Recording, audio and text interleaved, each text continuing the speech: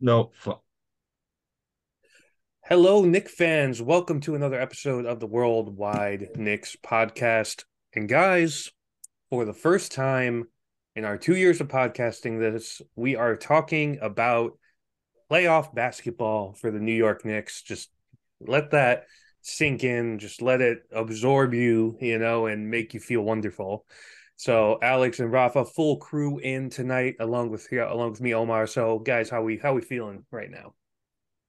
I'm good, thanks, Omar. Yeah, finally got there over the line. So, as much as it's a near certainty the last week or so. Mhm. You just again, it's as we always say, that next PTSD. Just until it's definite, it's not done. So, Yeah, yeah, so so true. but yeah, good to have a Rafa back as well. good to be back finally. It's been 2 weeks. Been a hectic 2 weeks here around here. So yeah, it felt good to have a break. I barely caught Knicks games even. Didn't see the Randall injury, nothing. I was just falling asleep. So um, I'm back, ready for the playoffs, full force. So Rafa got load Hopefully, managed. He had podcast maintenance, just similar to Jalen Brunson's right hand maintenance, and he's back ready to go. Me and Alex, we uh, pulled the Isaiah Hartenstein, we trucked through it. We're good to go. But I guess The it's the not the Mikael Bridges. Did you see that today? He did 83 his games, right? 83 games. Yeah, Yeah, good for him, man. It's a nice player. He's really six. I think there could be some fun moments for him in this playoff series against Philly. That I don't think they're going to win the series by any means. Philly's very strong, but I think he might be due for like a couple really good games. Plus, he has experience with Phoenix, so he's been there before, it's kind of thing. it's funny that we have a Nets Sixers matchup, Yep. and James Harden is the only one playing in that series for the Sixers. Like they were all in the Nets with Kyrie Oh and yeah, yeah, Durant. yeah. They're That's a good all point. gone, Mm. all gone. I mean, amazing. That is pretty funny. So not much to recap in terms of games last week. It was kind of just a get to the finish line type of situation. So the team went 2-2, all mostly meaningless. After the win in Washington, the fifth seed was locked up, and even before that game was over, the Nets had lost to the Cavs. So that sealed the fate for both Cleveland and the Knicks for that 4-5 matchup. So yeah, 2-2. We saw a lot of Emmanuel Quickly, a lot of Obi Toppin, in just kind of tune-up games. A couple good games by Mitchell Robinson as well. But 2-2 with wins against the Wizards in Indiana, and then a loss against New Orleans and Indiana earlier this afternoon. So that's that. So now we are shifting focus into the playoffs. So another first round 4-5 matchup. This time we're the 5 seed instead of the 4 seed, like we were a couple years ago. And we get to play against the Cleveland Cavaliers, who are, of course, led by Darius Garland and Donovan Mitchell, amongst other good players that they have. So I think I I've guess heard to that start, name before. Donovan I Mitchell. know I feel like we might have said something about him. But so I guess first off, just starting off, guys, what's the key for a Knicks victory in this series? Um, Good health. Getting Mm, Randall back as yeah. soon as possible. I think I was really glad to see Obi playing well last week, but you know, he's Randall's still probably our second best player. He's key to getting into these playoffs. So some of the nonsense I've seen just about well, this is what life could be like without Randall, sort of thing. We don't need him and all this good stuff. So yeah, getting Randall back is going to be key, I think. And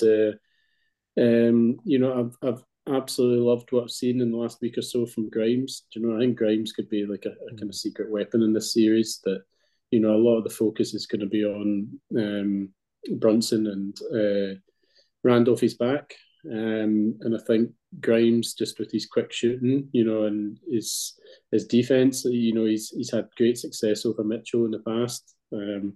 Can't really stop Mitchell, but he's slowed him down so much. as well. And I think he with the form he's in, he's going to be absolutely key. I think to this series. So looking forward to seeing him. Hopefully, no playoff jitters or anything like that. He just comes out because he's usually just got that real kind of bubbly kind of confidence, and I just hope he keeps that going into the playoffs, and there's no real sign of nerves coming there. I mean, Randall is key to see how he comes back. It was good seeing him on the floor, not on the floor, but on the bench at the bench tonight for the game. So Mm-hmm. Yeah, no walking might be boot. a little Nice. yeah, he's. I mean, there's no I mean, there was no reason for neither him or Brunson to play, especially if he's third, obviously. But especially Brunson, the games we're done. We're the fifth seed. There's no way to go. So um, yeah, getting Brunson ready with no injuries at all, it was going to be key, and Randall as well. I mean, Randall Brunson, we know he's ready. He will be ready to go, and even if he's in pain, he will play. We've learned about that about Jalen Brunson, but Julius Randall is a concern. He's a guy who never gets injured, and it's like it's the feels like a very Knicks thing to have the guy that never gets injured get injured right before the playoffs. I mean, Mhm. so, but yeah, I think it's just it's a precaution. He was there. He didn't seem worried at all. So I think he'll be ready to go. Game one, even if he's not 100%, he's like 90% ready to go. I think he will be in that game one. Well, throwing punches at other team players. So, Hopefully, right? But no technical fouls, please. oh no, no, no. Just a I joke, just a joke. yeah. We've The got way I'm Josh looking Hart at for it, that now. yeah, there you go. Yeah, you get Josh Hart to pick up the technicals now. You're good to go. Um, Mm. for me, there's two What is going things on, that man? yeah, right. There's two things that really stick out to me for this series. One is 3-point shooting, of course. That's gonna, I think, make or break the Knicks. And Alex, excuse me, you mentioned Grimes. He is a big part of that. Being able to hit those kind of catch and shoot threes is going to be pivotal because we know that Cleveland can score with Mitchell and Garland and Mobley. Even Okoro has kind of come on as a little bit of a shooting threat in the later parts of this year. I think that's the one thing. The second big thing is bench play. I think that's a real advantage for the Knicks, with Quickly and Toppin and Hartenstein. You've got a bunch of guys who can score and can lead units. And you look at the Cavs bench, it's a little thinner. You got guys like Dean Wade. Obviously, they still have Karis LeVert, I think, coming off the bench now that Okoro has been slotted into the starting lineup. And you have Lamar Stevens. Like, these are okay players, but I think you need to take advantage in that second quarter when the bench units are in there. And to me, that's the key for the Knicks. If they have good bench play and they can hit down some timely threes, because we've talked about a million times about this team's not a very good 3-point shooting team. And Brunson has been incredible, especially above the break this year. RJ's been hit and miss. Randall's he's kind of improved from the year before, but not quite of 2021 form, right? In terms of the percentage. Grimes has come on lately. Quickly's up and down. Toppin's up and down with a three. And, never mind relying on a 3-point shot from any of our centers. So I think that's really the important thing. Obviously, we all mentioned Randall, but I guess I'm curious for your guys' take on which other player besides the health of Julius Randle do you think is going to be most important for us in this series? Well, I think the obvious one's Brunson because I mean he's coming off last season, obviously with the experience with the Mavs, getting to the conference finals. That he's got that amazing experience, and he had a lot of experience without Luka as well. We had to take the team on his back, which is exactly the position he's in just now. He's got an argument for most improved player this year, just with the 3-point shot has improved massively, and that's I think probably the main reason why his points per game has been bumped up so much, but all season I've just been so impressed with his calmness under pressure and his leadership, which are two things that are just absolutely vital in a playoff setting with the team. So it's something that we've maybe fallen down 2 years ago, just lacking that extra threat on top of Randall. I think the Hawks defense could quite easily game plan. Yeah, you just stop Randall, you stop the Knicks. So, and I think just having that second elite threat is going to be massive. I think for the playoffs, and I don't think Brunson's going to go in with any kind of nerves or any kind of second thoughts. He's just got that amazing attitude that he's going to go in and he's going to come in from a leadership role as well with his experience. So I think he's just going to be a massive part of this playoffs run, hopefully. So. Man, it's the playoffs, so there has to be obviously a collective. Every guy needs to be doing their job 100% on it. They need to be.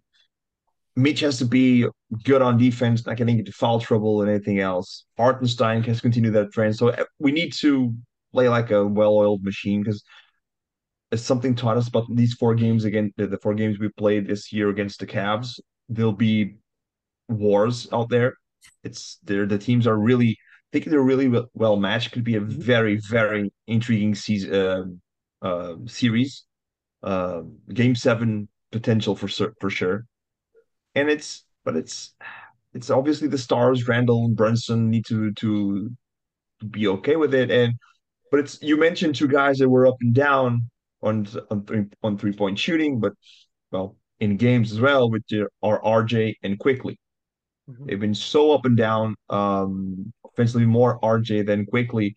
But okay, the RJ's 3-point shot has been terrible. We all know that. But if he continues it, at least he continues this trend of being able to penetrate effectively and kick out and get the space around him. Even with the first unit, since we're seeing where there's a possibility where Randall is not 100% yet, and Brunson might still be feeling his hand as well. It might be huge as well with Quickly having good offensive games, not those offensive games where Quickly is, what are you doing? Like the young players growing pains. So yeah, but I think those 2 are the most important that we need to be. They need to be effective in this series. Obviously, Mitch as well as I mentioned, not getting into foul trouble is massive because it will be a war. I don't know what's the situation on Jared Allen. Is he's going to play, right? Good to go. He played tonight. Yeah, he played 12 minutes tonight. So those 2 have had a couple of some great battles in the past. So yeah, I agree that's going to be a big one. I mean, yeah, Jared Allen being in their pain is kind of concerning for our penetration ability, but we need to work around it. And if the 3-point shooting is falling, better yet. So yeah, man, it will be a tough season, a tough series. It's definitely will be. They're a poor 3-point shooting team as well, I think, aren't they? Classic Eastern Conference matchup, man. Yeah, a couple teams that can't fucking shoot. Great. Everyone can shoot against the Knicks. I mean, that guy you mentioned, D Wade, he always kills the Knicks from 3-point. I mean, bootleg D Wade, like what? I mean, please, man. Why? I think I can. It's not a shot, Alex. Can't wait. Not a shot. If Tibbs will be able to mix and match, not even on lineups, but the defensive schemes, if something isn't working. This is a bit different beast. He has playoff experience, obviously, but if he can do things differently, he has been. We've been seeing it that guys finishing the games have been changing. RJ, Grimes, Quickly, even Obi wasn't finishing games. Hart was finishing over him as one of these games. Randall was out, so there was a lot of mix and match. I like that. But if we can change even the defensive style of play to adjust to if we're getting outdone by the Cavs. Yeah, I think it's a really good point. The Knicks' defensive style has been to give up, those swing threes to lesser threats like a Dean Wade. To your point, Rafa, and it's at times been okay, and at times hurt them in the regular season. But if it's killing them in the playoffs, you have to adjust. And I think them closing out on those shooters is going to be super, super important. But for me, guys, it's RJ without a question. Is the most important pivotal like X factor, if you will, in this series because that Brunson and Mitchell are going to be going at it. You hope that Randall is healthy and he's going to get his, and Garland's going to get his. And on the Cap side, I think it's Mobley who's the really interesting one. How many shots does he get? How efficient is he? But RJ, like he's got to hit some threes. And there's no way around it. He's got to on those catch and shoot threes, and I get and I understand that his role has changed a little bit this year. He went from the second option to the third option. That's a big adjustment to make. But like the other night, obviously, yeah, it was against the New Orleans team, and without Zion or whatever, and he went 0 for 9 from three, and these are a lot of nights where the 3-point shot isn't there, but the inside game has gotten better. So we need that, but we need a couple of threes from him. And he's probably going to be, as Grimes typically, you're imagining he's going to be the primary defender on Mitchell, but RJ is going to have to be assisting in the perimeter defense as well. So I think he's so important in this series. And as much as the focus is going to be on Donovan Mitchell and Jalen Brunson, because those two, I think, for a while are going to be inextricably linked just because of the trade stuff, which we'll, get to in a second here. But yeah, to me, it's RJ. You need a monster series from him. And if you do get a monster series from him, I think the Knicks advance in this series. If you get a real bad version of RJ, I don't think they can beat Cleveland. And it's this is kind of, I think, a lot of this year, this fan base's faith in RJ has been tested a lot. And there's kind of starting to be a growing number of fans that are kind of saying, maybe we should have kind of been more thinking about getting rid of him, right? And while I don't think any of us are there yet, if you have a bad series, that's going to be real tough to swallow. I'm not sure like how you guys feel about that, but I think the series is incredibly important for RJ, and on a bigger scale than just losing or winning a series. Yeah, and the front office have obviously not shown absolute faith in RJ. The rumors have been there for a long time now about potentially trading him. So I think you're right. I think he has a bad series, then doesn't look good for his long-term future. The Knicks. So as much as I don't want it to happen, I think he's going to be one of those players that's just going to be a bit of a slow burner. I mean, we even a couple of years ago we were talking about when's the next RJ leap in form, when's it going to happen? And two years ago I think his 3-point percentage jumped up to something like 40%, and you were just like, oh, here it comes, it's coming. But it just kind of, he either just seems to be kind of stagnating a little bit, or even taking a step backwards with his 3-point shot. So he's maybe just one of those players that's never going to take a big leap. I think he's always going to be trying to improve little bits of his game. He's just got that. And he has, for the record, this year. Like his finishing has gotten a lot better. His passing has improved a bit, especially when he's in the lane, and that's market improvement. But like you kind of weigh the shot more, I think, than some of like the other stuff. So I just don't think he's ever going to be that guy that's going to take that next, huge step, to be the next level sort of thing. He's just going to make incremental improvements as year on year. To your point about him having a bad series or a great series or whatever, what is to you guys a great RJ series? What do we want from him in this series? It's like if he hits shots and doesn't turn over the ball, 2 to 3 threes per game. That defines a good series for me. 2 to 3 made per game. Okay, like you have to be a threat. You can't go 1 for 9 or 1 for 8 or whatever the case may be. You got to be able to be a threat on the catch and shoot. And the same thing goes for Grimes, in that aspect. And then you're hoping to get between 16 to 20 points from him a night. I don't think that's unreasonable. And you're hoping that he plays good defense on Garland and Mitchell when they're switched up. To me, that's a good RJ series. I don't know if you feel the same way, Alex. I mean, if he's missing every shot like he was the other night, then I don't want him shooting 9 threes at all. Do you know, I don't want him kind of trying to force shot.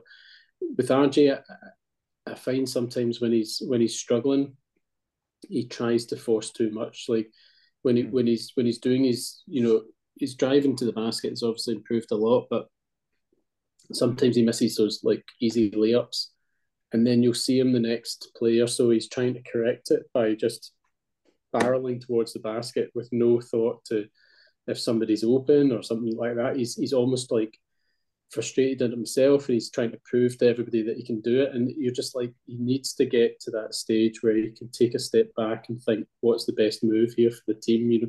I think sometimes he gets in his own head a little bit. And also, guys, I really do not want to discount the fact the Cavs are a really good defensive team.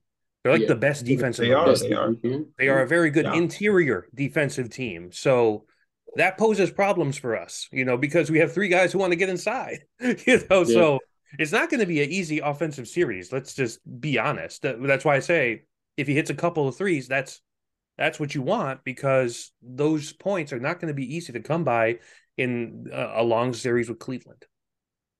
Yeah, and they'll know that as well. They'll let us shoot, and I think part of that defense will be just, packing the paint and just knowing how bad a 3-point shooting team we are, and if the threes start falling, then maybe they'll have to adjust the game plan. But I think that will be the primary game plan for us.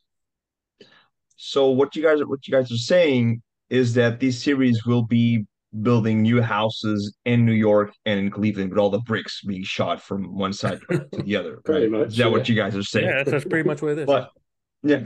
So, but to the RJ point, I feel like he has improved a lot in that regard of being frustrated and not helpful to the offense, because everybody's talking about the 0-9 game from 3.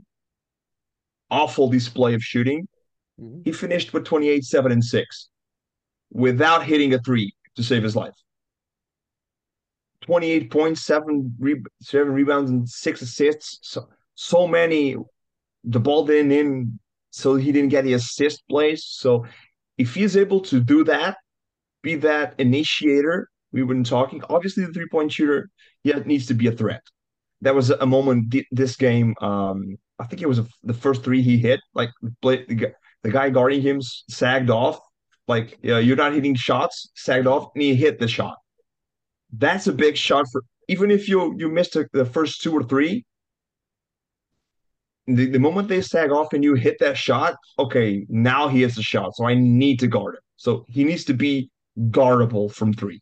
He doesn't need to be Alfred Payton from 3 or Mitch or whatever. No, it's obviously it's the thing about, and the 3-point shot we've been seeing, and Mike Breen and Clyde were talking about it in the broadcast. Like RJ have been struggling from 3, but it's been a trend all season. Like Deuce McBride was, I called him many times, a black hole in offense because he couldn't do anything. Now he's hitting shots. We joked so much about how Obi was our best 3-point shooter. Mm-hmm. He's hitting shots again. Yeah. And Grimes' shot is coming back. So shooting the 3 is streaky. Obviously, RJ hasn't never had the greatest numbers. I agree he needs to be a threat, but if he's not, even if his shooting is not amazing, he hits a couple, 1 or 2, it's great. But if he's able to initiate an offense and kick it out without forcing it, which I feel he's being much better at it last couple of games, that will immediately help us be a better team. And again, Rafa, it's like he has to, like you just said it, he has to be a threat from there, because we can't have Okoro hitting him with the Ben Simmons defense, So That's like, you don't want that, right? You want to have that proper spacing. You're also going to pack the paint even more against the Knicks if you have somebody like RJ who they don't respect his shot at all. But like you said, he makes one early. They have to respect it, and then they're gonna the gravity is going to be a little bit more towards him. In addition, of course, to playmaking and to giving the right reads. I mean, that goes without saying. But I really think the make or break for the Knicks is really three guys shooting. Obviously you want Brunson and Randall to hit shots. They're your two best players. We know that. That goes without saying. But quickly, Grimes, RJ, they got to hit their shots. That's just what it is. Yeah, just a point on RJ. I think he entered this league and he seemed like, okay, I'm ready to be the guy. Yeah. And so you see him work on all the stuff, like work on defense, look on penetration, look on passing, work on shooting. So he doesn't focus his full attention on one thing. Mm-hmm. You see, so like you said, Omar, was like you guys when you started talking, was the first thing you said. It was he's improving every year, like small steps. Yep. Because he's working on every little thing. Think for okay, he can penetration is working, his finishing is improving. Okay, continue with that throughout the season. Take a year and work solely on shooting, like solely on shooting, because he seems like he's working on everything at the same time. He wants to improve at every stat, and that might slow you down a bit. Like get a stat, get it. This stat, I'm elite. I'm elite at this, so I can. Let me interject real quick, Rafa. I think we can all say we would be very happy if RJ just turned into elite defender and above average 3-point shooter. If that's all it was, then we'd be okay with that. And obviously the playmaking is a bonus. It's just it's tough because I don't want to spend too much time on just kind of dissecting RJ throughout this year, but it's just like it's hard to acclimate to the role because Randall and Brunson take up so much of the usage, and you kind of would like the ideal situation. I mean, remember when RJ came out, people were comparing him to James Harden, so whether you think that comp is accurate or not, you want a guy like that to have the ball in his hands, and he is shifted to a role where it's not in his hands. And you're just hoping that isn't the folly for this team in the playoffs, is that he isn't able to make shots, or again, Quickly or Grimes or Toppin are not able to hit big shots, because that's what you're going to need. But I want to move on real quick from that. You mentioned it earlier, Rafa, like, oh yeah, we've heard that name Donovan Mitchell before. So of course, the Knicks were in heavy trade talks with the Jazz in the offseason, try to acquire Mitchell. Didn't work. Also, like the rumored trade, in hindsight, it's kind of like a thank God we didn't do it thing, where it's like 6 picks, Quickly, Grimes, McBride. It's just like RJ was thrown in there for good measure. So Knick fans, I feel good about not making the trade now. But do you guys think that if this team were to lose, if the Knicks lose to the Cavs, is the whole talk about, oh, you should have traded for Donovan Mitchell in the offseason, is that going to kind of overshadow all the good and overachieving that this team did this year? I mean, those people are always going to be out there. Right. They're almost probably wanting the Knicks to lose just so that they can, again, as we've talked many times, just prove themselves right. See, I told you so. Mm-hmm. We all know who they are, and they'll just be sitting ready there to say, yeah, we should have just given up everything for him. I remember when the first chat about the trade happened. You guys were pretty against it, but I was saying, you do need to find out the price. You do need to, pick up the phone. Sure. These trades, you always need to, at least see what's out there. You can catch a team that's desperate, and you can make a move that works for you. But yeah, I mean, now that we know what the trade really was, yeah, it would have been a crazy trade, and it would, we wouldn't have been in the same position. Obviously, it would have set us right back.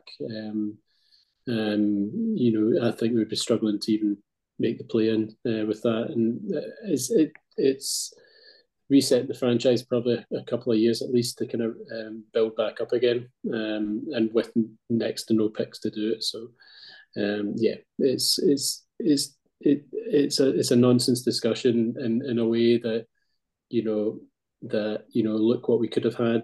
But they, as we said at the time, the Cavs were in the perfect position to do it. They gave up a lot, but they didn't give up the top 3-4 players to do it. We would have had to give up, serious assets to do it within our roster. The Cavs showed you that they had a war chest because they were able to shed guys like Markkanen and Sexton and, the draft capital as well. And, it not matter because they retained their best players. So for us, if we're going to make that trade, we want to be able to get rid of players and retain our best players. And at that point, we didn't know what Quickley was going to be. We didn't know the evolution of Grimes and things of that nature. In hindsight, that would have been real bad, So, you kind of have to, you kind of dodge the bullet in that aspect. And the fact is, under that trade mechanism, Donovan Mitchell would have been coming into a situation that was not ideal, whereas in Cleveland, he walked into a situation that was very ideal with really good players already in place. But also, I mean, people mock the difference between what the Jazz gave and what the Knicks offer was, and the Cavs, and you're like, well, I mean, in hindsight, if we're talking hindsight, then look what Markkanen became. Markkanen's been the perfect fit for the Jazz, Yeah. And maybe too perfect of a fit. Now their lottery odds are messed up. Well, no, exactly. But when we're talking about the offer overall, like they've got effectively an all-star player now in their team. So the deal doesn't look quite as bad as it once was. Don't forget that we didn't know what Quickley was going to be, or the development of Grimes and everyone else. Mm-hmm. But again, we didn't know what Julius Randle we would have. Yeah, very true. That's the thing. If Julius Randle was now a 3-time All-Star, or hovering over All NBA again, like he is, like 3 years in a row, this could be a different tale. Like, let's go all in, and we don't know what type of Randle we have. We believe in him, but only he can show us. And so that's the conversation to add the conversation as well. At least I think so. That's a thing. And if we lose to the Cavs, I don't think it's a fail of a season because, first of all, nobody expected the season to be this good. So, like, we retained the talent. If you look at it, we may be a step behind the Cavs because Jalen Brunson and Julius Randle are the stars of the team. We still have all of the young players that the Cavs had to add another star to the team, another trade to this another guy. Is it Obi, Quickley, Grimes, Argent, whatever? We can use those assets to trade to even improve further. So we are the 5th seed, right behind the 4th seed after they make the big trade. I think we discussed this. I think it was in our group chat. Like, we didn't make the big move everybody wanted us to make, like the Cavs or the Timberwolves or the Mavs. We'll get to that. We didn't. Although they made the moves, we improved. I think we are at the same level as them without making that big. So to me, it's not like, oh, it's done. We should have traded for Donovan Mitchell. Yes, 2nd round, it's done. It's such a good point, Rafa, because one thing, it's almost like we acquired somebody and you just take the evolution of Quickley. That's like an upgrade at that position just because of the way he's gotten so much better this year, right?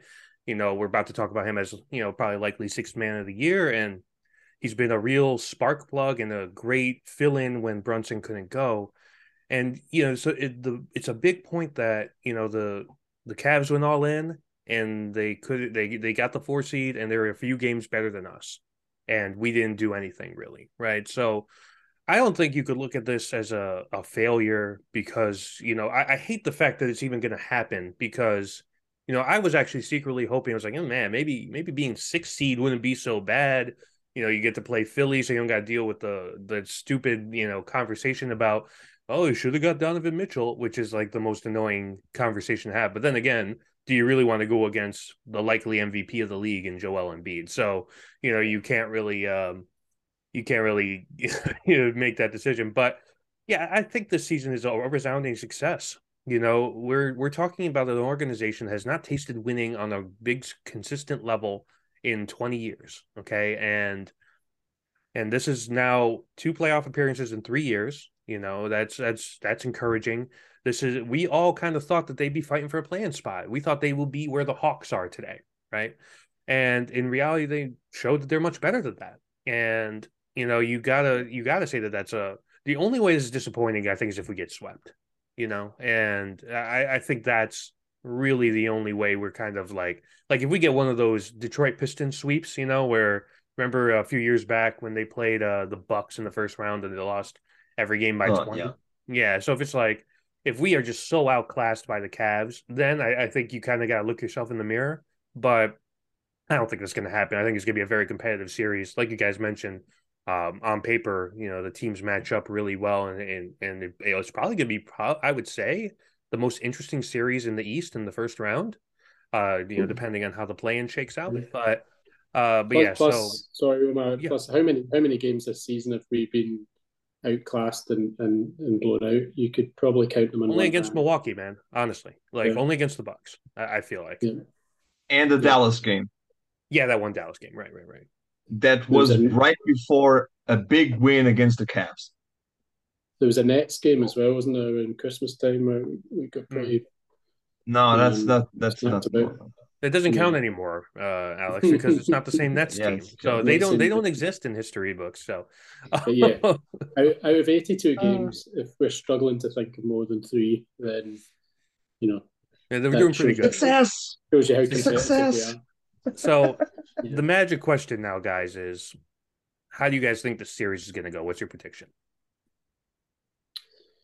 I agree. Rafa said at the beginning, I agree. I think this has got a kind of a seven game series written all over it. To be honest, I think it could just be a punching back and forward. It could possibly just go with the home team, just back and forward like that. But it's good to see that after a lot of the season where we really struggled at MSG form has picked up a lot. So so we're clearly capable on the road if we need to, and capable at MSG now. So from that side of things, I can only really see 7 tight games. I don't know if there's going to be a blowout in any of them. I could just see it being a really, really competitive series. So you got Knicks or Cavs in 7? Oh, right, yeah. I thought I'd got away with that there. All right, I'll put my positive hat on and say Knicks then. I'll say still game 7 on the road. Okay. Rafa?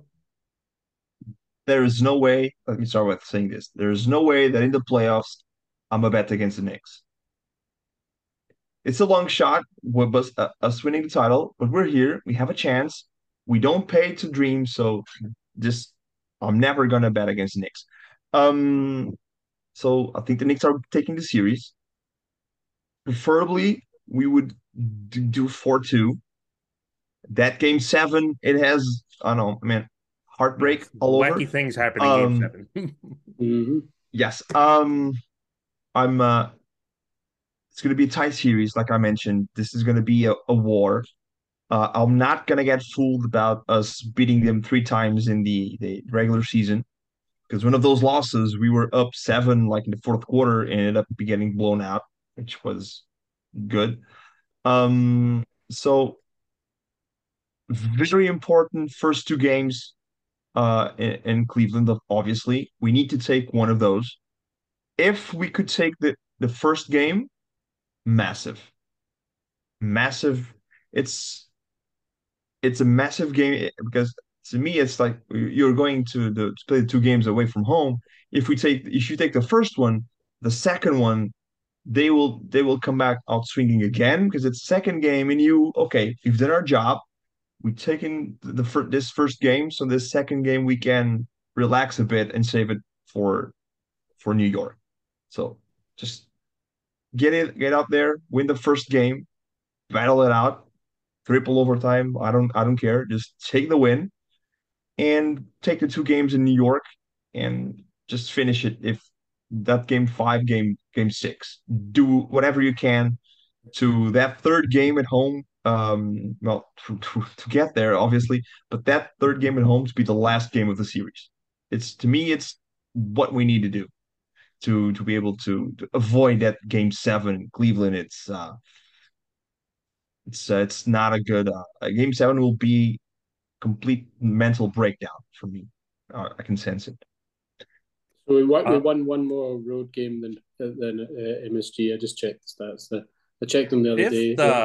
I think it's the fifth most road wins that the Knicks have had in the history of the franchise this year in terms of road wins. So, we've got that going for us, which is nice. I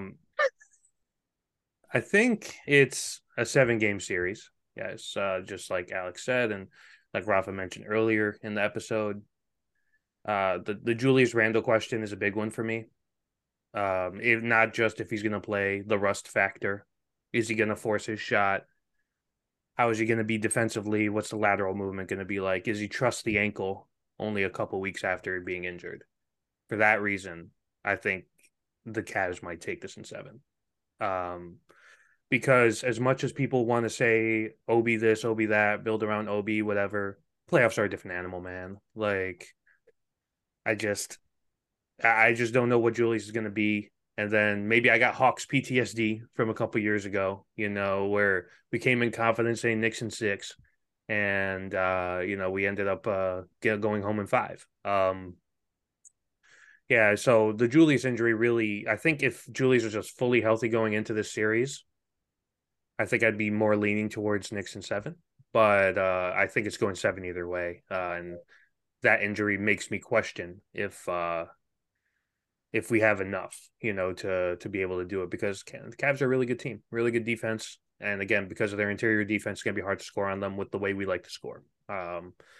But hopefully I'm wrong.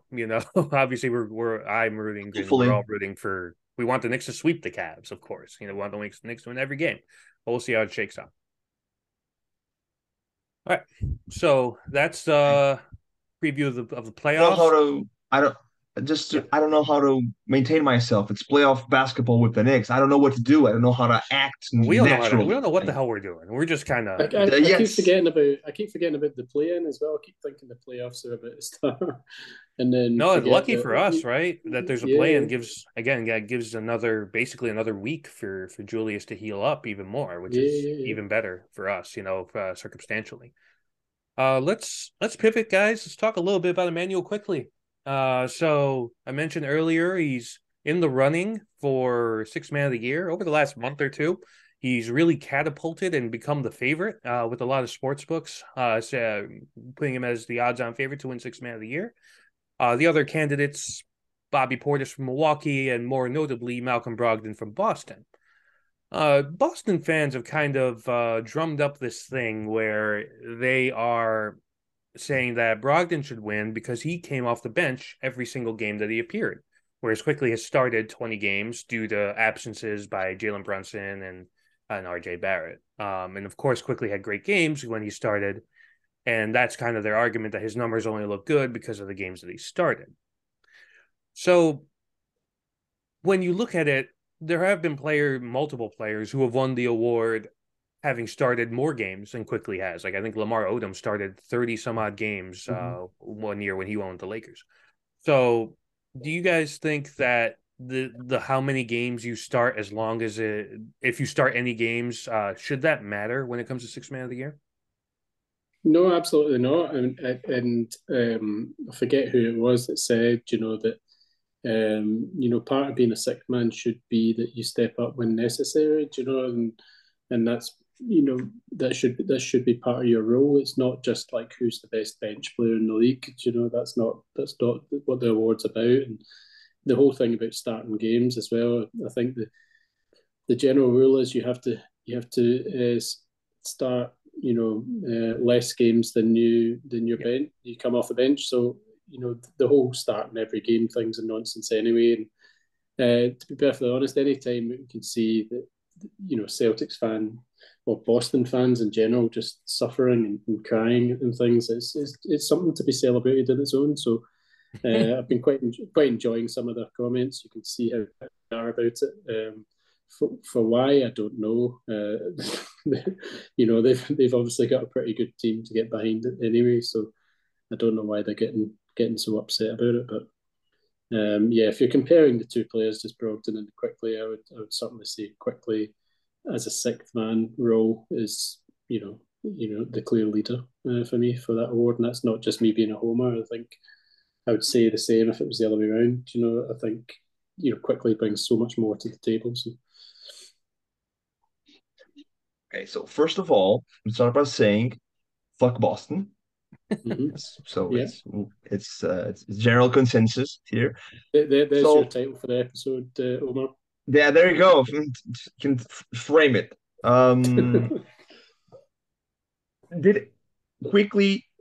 Was Quickley ever seen as a starter, or did he only start games because of injuries?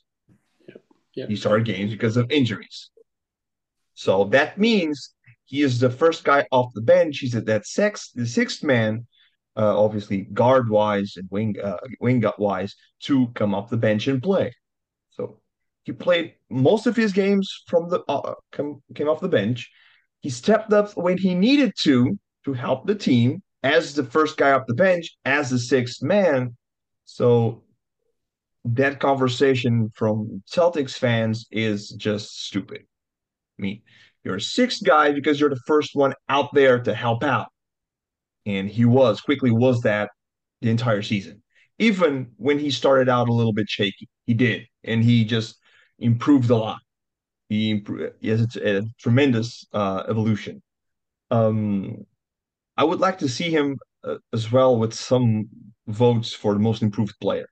He won't get it, but he is the type of guy I would like to see that. Gotta be Shea for that award, right? Yeah, I would imagine. Shea? Yeah. I mean, he's taking the leap into superstar this year. I mean, yeah. He's a top. Brunson would probably get votes for that award, so there might be some cannibalization there between Quickley and Brunson, I would imagine. Well, they're saying Shea's going to possibly get into the first team All NBA as well. Like he is like elevated into a top 10 player in this league, if not top 5. He's very good. When it comes to this Boston thing, real quick, there's only one name to discredit this whole argument. It's Derek White.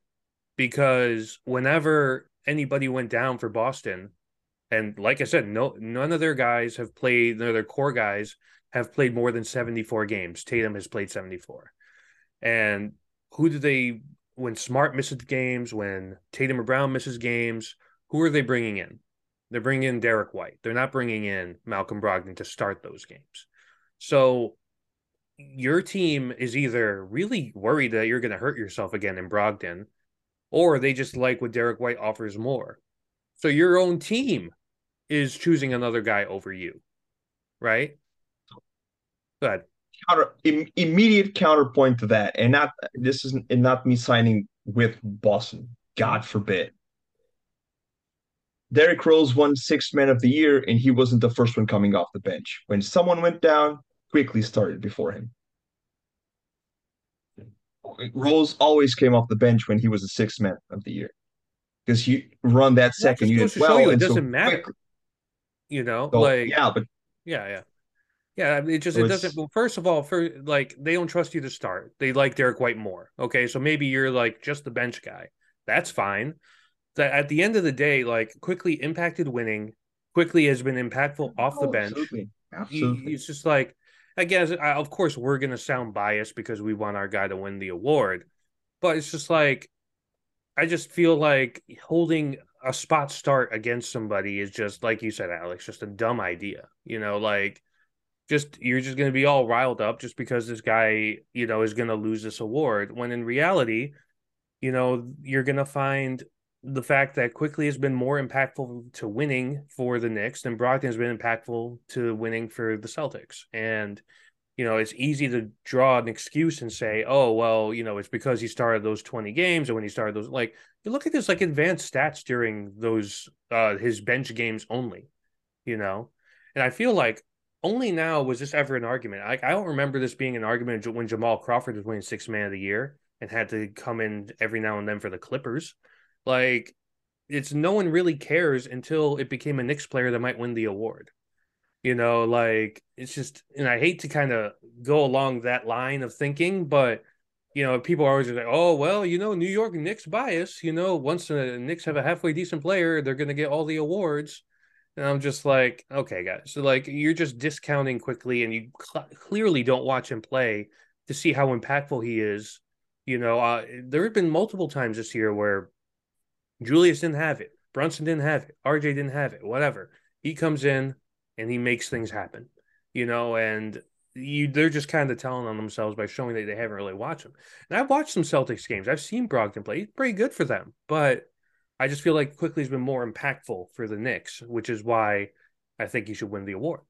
That's just kind of my perspective on it. But I to your point, Alex, it's just Boston fans trying to be mad about something, because they have this great team that's probably there's a threat to make the finals, and Tatum isn't probably gonna be in the final three for MVP, and and then Brent Brogdon loses Sixth Man of the Year. Like, where's our award? Mazzulla might lose Coach of the Year to Mike Brown in Sacramento. So it's just a lot of like lack of recognition, I think, is how they're going to be feeling. And if that's the case, go ahead and win NBA Finals then. If that should be the only thing you care about. So what you should be caring about if you're a Celtics fan is Jaylen Brown leaving is what you should be caring about, because he does not seem very happy over there. So, which has me rubbing my hands, because as you guys know, that's like the guy I would love to see on the Knicks. So yeah, just entertain that idea. Imagine Jaylen Brown comes to the Knicks, RJ goes to the Celtics. Oof. I said it here that, wherever RJ goes, I will still follow his career. I would have to watch Celtics games. Fuck me, I guess. So can we get him without getting a second round pick? Something familiar, no, like that. Okay. Obi and RJ, the centerpiece of the package for Jaylen Brown. So just floating it out there. It's the most likely. Yeah, because I feel like I feel any star. I think those two are probably going to be, or Quickly even, because he's a more valuable asset who has not been paid yet over Obi for sure. So, but anyway, let's move on from that. We're a Knicks podcast, guys. Let's talk about some Mavericks. So, what a tire fire. So the Mavs have been officially eliminated from playing contention. They've lost 8 of their last 10 games to close the year. The Kyrie experiment has not worked. But they sat against Chicago a bunch of players. It wasn't just sitting Luka. It wasn't just sitting Kyrie. It was Josh Green was sat down. Tim Hardaway Jr. sat down. Jaden Hardy, the rookie, was sat down. You think a rookie would play. Look at, like, the Blazers are really shamelessly tanking, but their rookie, Shaedon Sharpe, is still playing minutes. So this has kind of sparked a investigation by the league to see into these practices, because they were still viable as a play-in team, but they decided to just kick the can down the road and just hope for the lottery odds so that they can get a top 10 pick, so that they don't have to give it to the Knicks. So do you think this is what's happening, base? Do you think that they are avoiding winning games on purpose so that they can avoid giving this first round pick to the Knicks? Yeah, I mean, it's. I think I'm not convinced it's an anti-Knicks thing.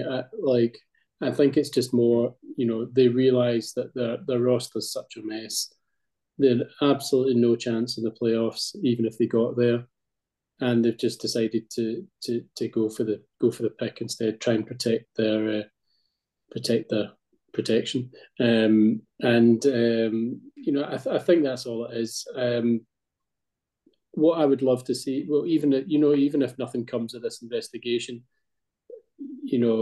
I'm not going to stop laughing all summer if somebody jumps over them in the lottery and they end up back at 11 again. That's almost funnier than getting the protections taken off them now, which I don't think will ever happen. But that would be absolutely brilliant. But it would have been funny actually if say they gave us the pick without protections and then we jump into the top four and take it there. That would be good as well. So yeah, I mean it's sad. What I didn't understand about the whole deal is why they listed players as resting. What happened to all the fake injuries? Like there's plenty out there. They could have chosen right hand management, man. They could have exactly, yeah. But resting players, when you still had a chance to get in the play in, that's just daft.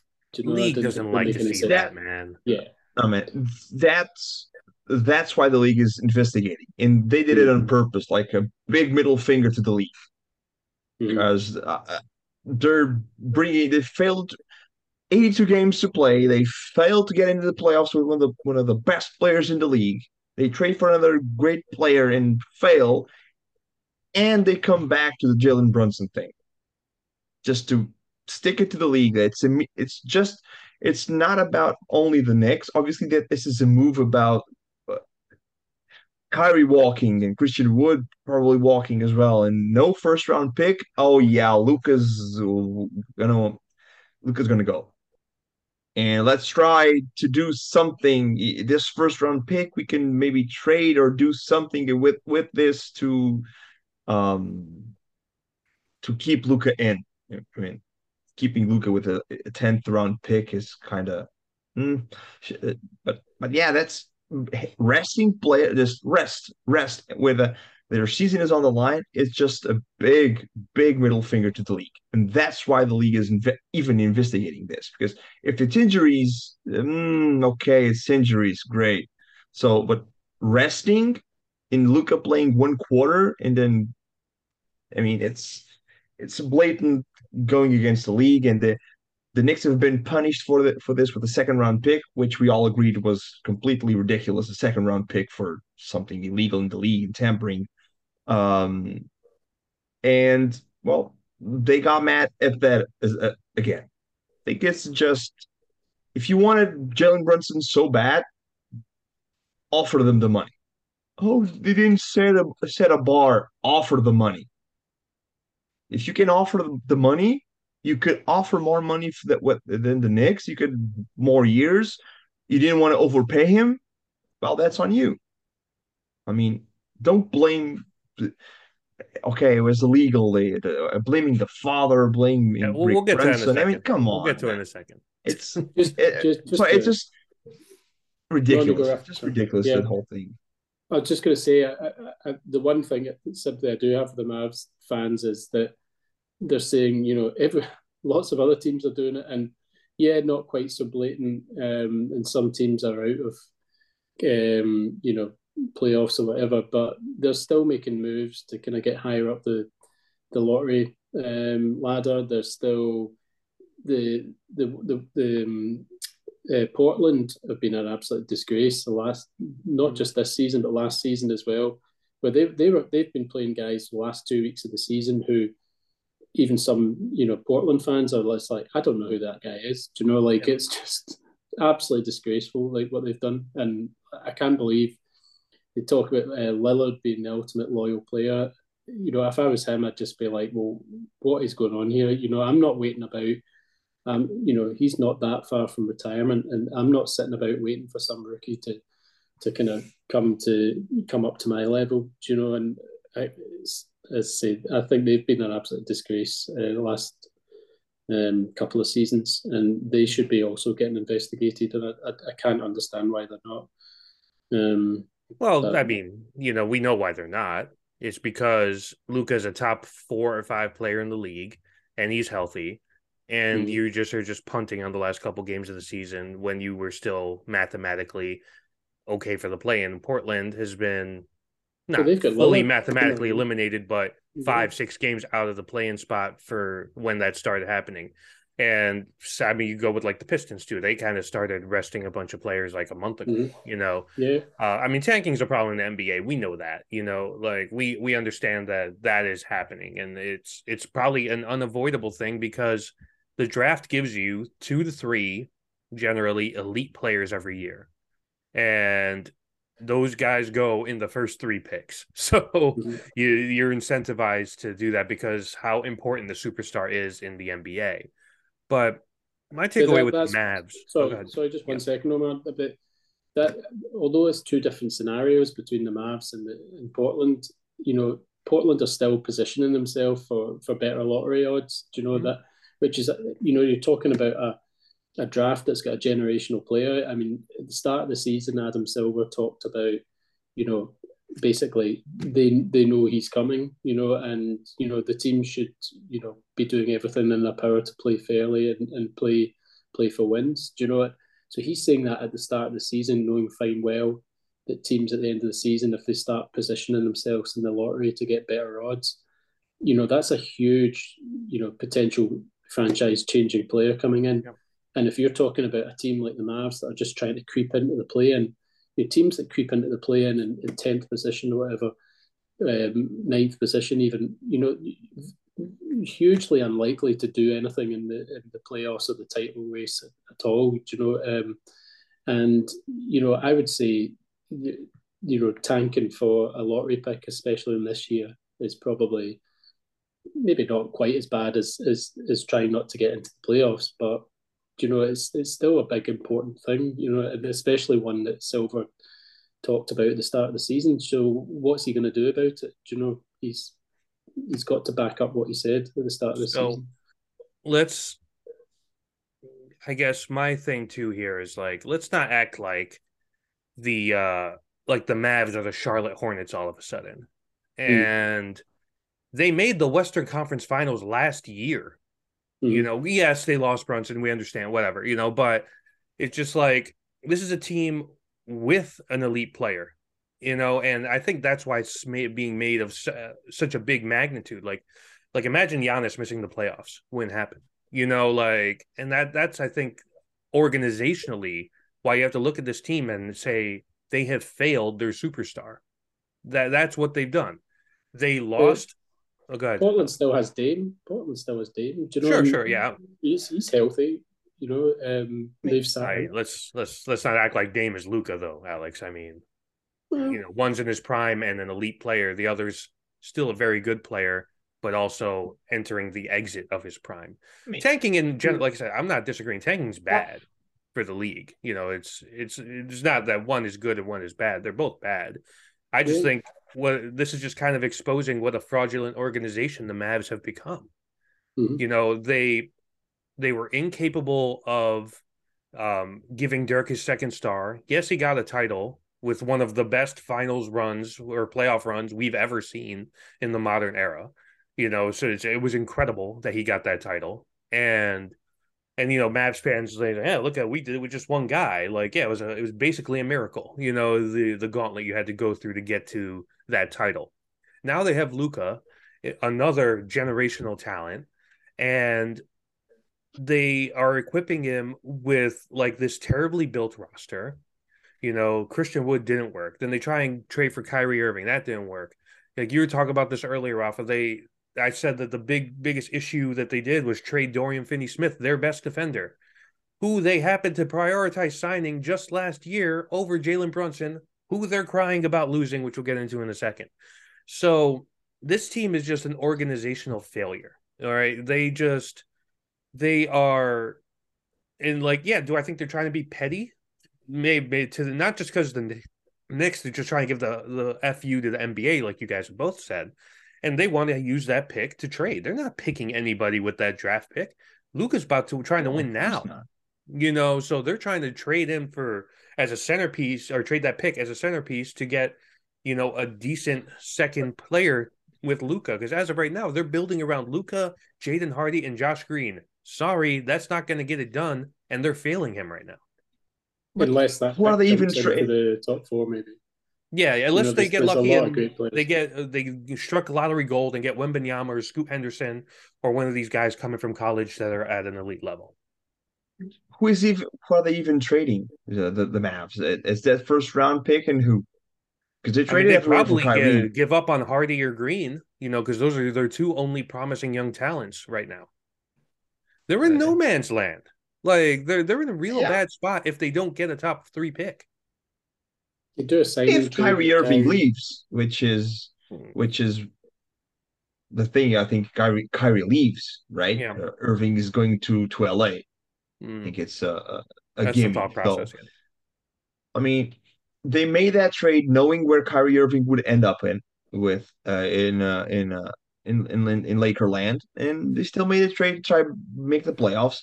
It didn't work out, and now they're shooting from everywhere. And like the team is, did anyone believe that the Mavs could have reached the conference finals last year? No, no, nobody believed it because it's not great again. We need to. That's more so everybody's underrating of how good Jalen Brunson actually was. I mean, which we've seen, we've all been pleasantly surprised by him this year because we know he'd be this. We know he had this in him. And it's fair to say that he was a big catalyst for them getting to the conference finals. I guess real quick, what do you guys think is going to be the result of this investigation? Are they going to penalize them in any way? I don't think so. I don't think they'll do anything. At worst, it's a fine, right? Like at worst, yeah. We'd love to see them remove their protections. That'd be nice, but I don't think. I think that's wishful thinking. If I don't, it would open, as I said, it would open up a huge can of worms about all the tanking that's going on, and Cuban would be right on that, like legal action, all sorts. I think he would just go absolutely crazy if that happened, and let's say start talking about all the other teams that are tanking. So, I mean, it's like you look at you guys mentioned the Blazers tanking. The Blazers tanking a bit. What was the expectations for the Blazers coming in? They made trades like it's a playing team like because they have Lillard. Without Lillard, they're Wembanyama sweepstakes. Absolutely, that like no chance. And the moves they made is like this isn't good enough. Let's try something different. They traded Josh Hart for the Knicks. I mean, it's obviously it's not Josh Hart is not the guy who's gonna lead you to with the second guy to Damian Lillard, obviously, but he's a great player. So all the moves that Blazers made throughout the year in the offseason, it was you knew that Blazers would squeak in the play-ins and maybe be out of the play-ins. The Mavs, you had big expectations, and they are resting guys at the big final minute and the league knowing Luka wants to play and they play him one quarter and then sit him down.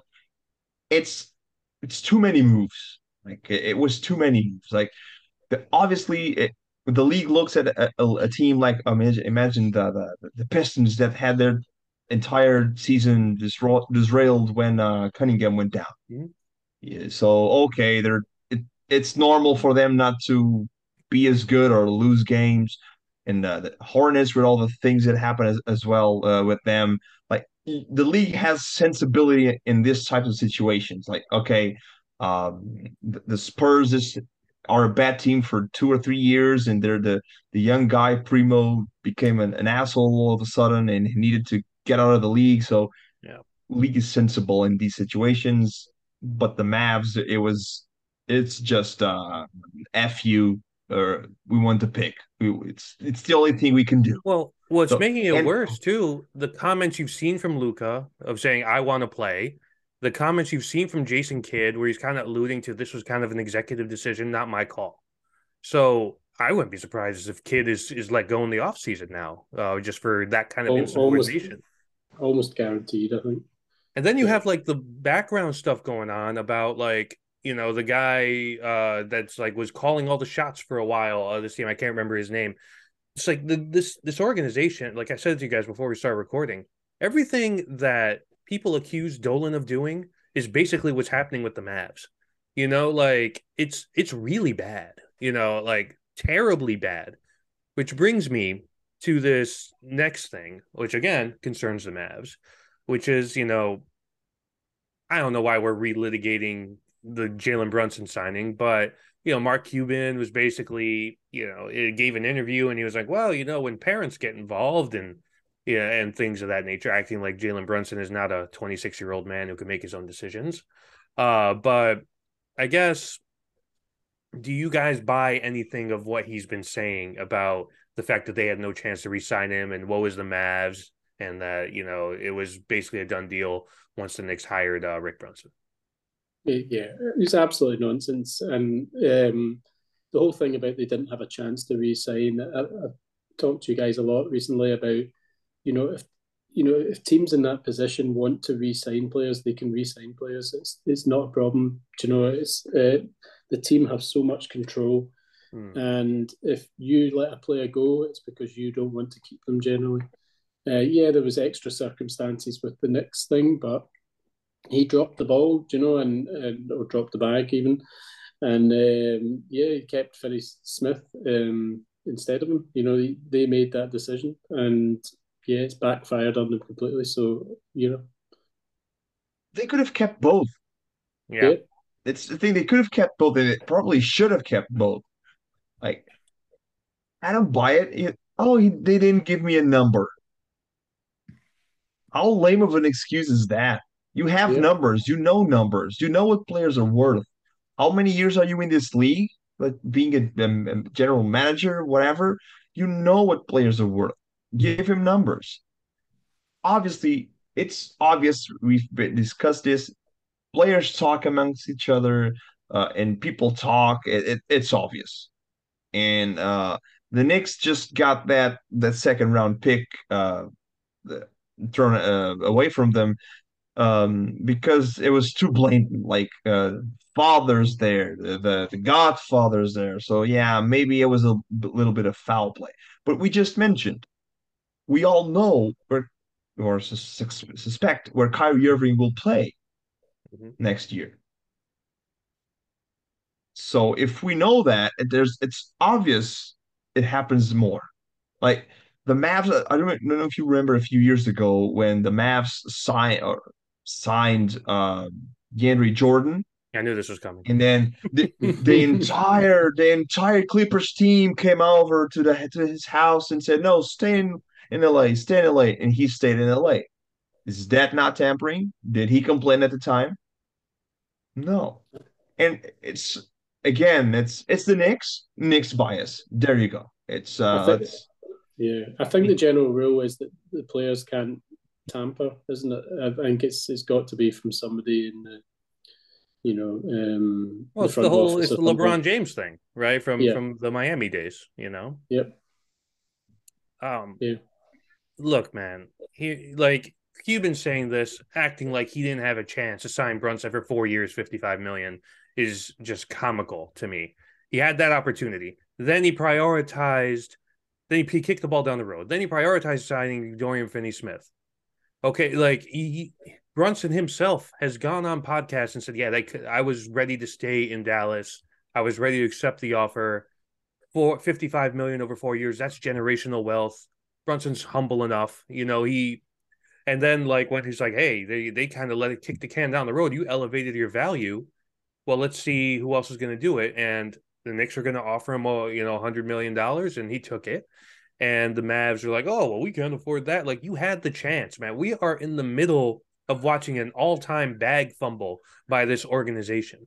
And, for years, I thought to myself, I was like, man, I don't get why Dallas doesn't get free agents. They're in a big market. It's like he's fifth largest in the U.S. They're geographically perfectly located because they're in the middle of the country, so travel isn't bad. There's no state income tax. And everybody seems to like their owner. Okay, so I'm just like, what's there not to like? Why can they never get free agents? I think we're starting to see why they can never get free agents, because this front office does not know what the fuck they're doing. They have no clue. And that brings me to the next thing, which is the rumor that Luka might ask out next summer.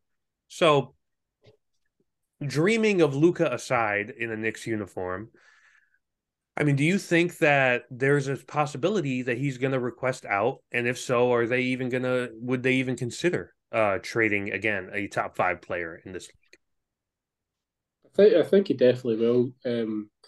Because I can't see that situation improving anytime soon. Do you know, I think that the mess that they're in is going to take a good few years to resolve, and Luka doesn't seem like the sort of that's going to be sitting waiting about for that to happen. So yeah, I think he definitely will. But if you thought the Donovan Mitchell price tag was high, then Luka's going to be insane.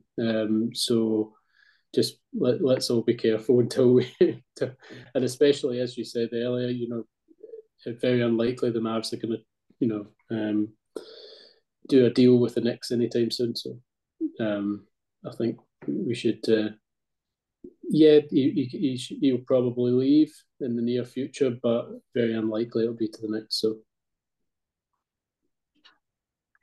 I mean, it's a possibility because people.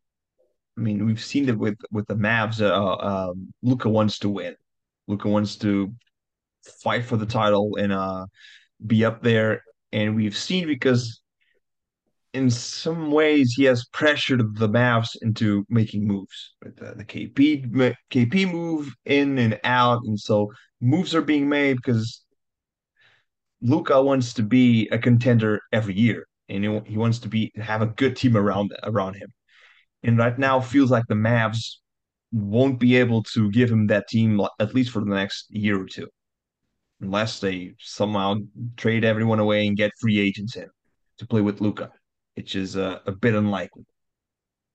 To trade for Luka, I mean, it's the amount of picks and players and everything involved will be way too big. I mean, forget first round picks. I mean, get the first pick of 2043 ready. I mean, come on, let's get it. It's like 4 what's the years of maximum picks. amount of picks you could send? That's the amount. Yeah, exactly. Add some to that as well. Yeah. I mean, it's I don't even know how can you trade for him like without gutting your team, without being able to succeed. Unless Luka just goes on I don't see him doing that. He wants to be out there playing. If he throws a tantrum and says, "Fuck this, I'm not playing," trade me or I'm not playing. And that makes it a different situation. But I don't think he will do that. But he signed the contract like it was last year, right? Or was it this year just to Supermax kick in? extension, So I believe. Yeah. yeah, I'm just looking exactly. at it So too. he has a player option for the 2026-2027 season. He knew where he was going, where he signed. So I don't think if this is to happen about the trade or anything, I don't think it's going to happen now. Maybe 2024 or 5, we'll see that happen. But it's well, it's not a. You have one of the best players in the league, and your situation is bad. Well, it is very Knicks like. It is very Knicks like to do something like that, but you can't blame the Knicks for this. You dug yourself the biggest hole you could have dug with the players and the guys you signed, the guys you traded for, and the guys you traded away. I mean, Finney Smith was you guys said it. We were talking about it. You pick the guy you picked over Brunson. You traded away like 6 months after. So you lost the two guys. Plus It's Porzingis as well. funny.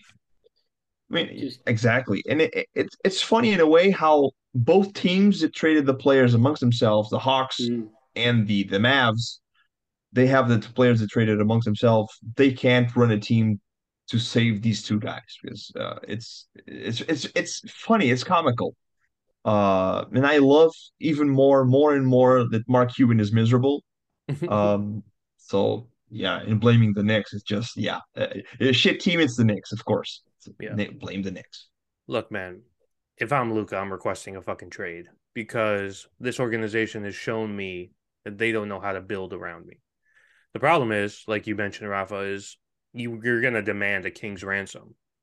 And honestly, outside of the As you Knicks, should. because the Knicks have a fair amount of draft capital from both their own picks and future assets, um, or their own picks and traded picks that they've gotten from other teams. The only other team that I could think of that has a war chest capable of making a Luka trade is Oklahoma City.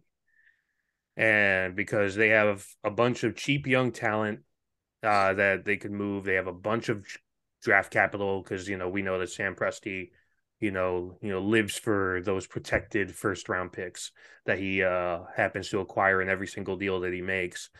So if the trade happens, I wouldn't be surprised to see Oklahoma City say, okay, this is the move we were looking to make. But if you're Luka, like you got to look around, like, all right, what's the path forward? And it's almost like it's funny, Alex. You mentioned Portland earlier. It's kind of like Portland's in this weird spot where they probably should be doing a full rebuild, right? Yeah, but you have Dame, and Dame wants to win because he's getting up there in age, and he doesn't want to play for a rebuilding organization. So you're kind of stuck. I almost wonder, are the Mavs getting to the point where they really, need to take a couple years to reaccumulate the war chest?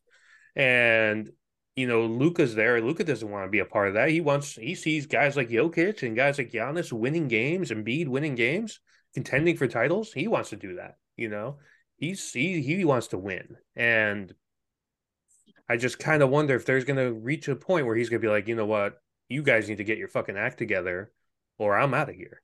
And I think that day is coming because even when they try to make moves to appease him, it feels a lot like LeBron the first go around in Cleveland. Like every single move they make, it doesn't really work, and you could argue some of that is Luka's play style, where he's so ball dominant that it's so hard to find the right fit. But that's why these front office guys make money. They got to figure that out. Houston figured it out with Harden, and they got him to the conference finals, one win away from an NBA Finals appearance. People forget about that, and the Mavs, yeah, they made the Western Conference Finals last year, but if they want to prevent him requesting a trade, they're going to need to be able to either retain Kyrie or figure out some maneuvering to be able to sign some free agent in the summer, because otherwise, Luka's going to kind of be looking around the room like, yeah, this team isn't going anywhere.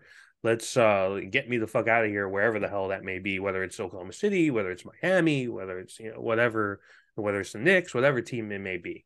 So that's something to monitor for sure. But there was just no way that the Mavs would trade Luka to the Knicks. Like, even if it was the best offer, like after all this, trading him to the Knicks, I mean, it's the biggest. Yeah, no, it's not going to happen. Yeah, I know a lot of Knicks fans have been fantasizing about Luka to the Knicks, and I just, outside of free agency, I don't really see it as a possibility because Cuban already doesn't like us. So the asking price immediately is plus 25% over any other offer, and I just think that, you'd have to give up every single draft pick. You'd have to give up 3 or 4 players. And I don't know. But that's unimportant in the grand scheme of things because we have playoff games to look forward to. So very excited about that. I think game 1 is either Saturday or Sunday. I'm not sure if the schedule came out yet. I don't think so. Yeah, so this weekend we will have playoff basketball to discuss. So definitely looking forward to that. But make sure to follow us on Twitter at WW Knicks Podcast to get all the updates from the Knicks in the playoffs. Make sure to subscribe and turn on notifications on YouTube. We're also available on Apple Podcasts and Spotify. So on behalf of Alex and Rafa, Omar, Worldwide Knicks, checking out. Go Knicks. Let's win some games in Cleveland.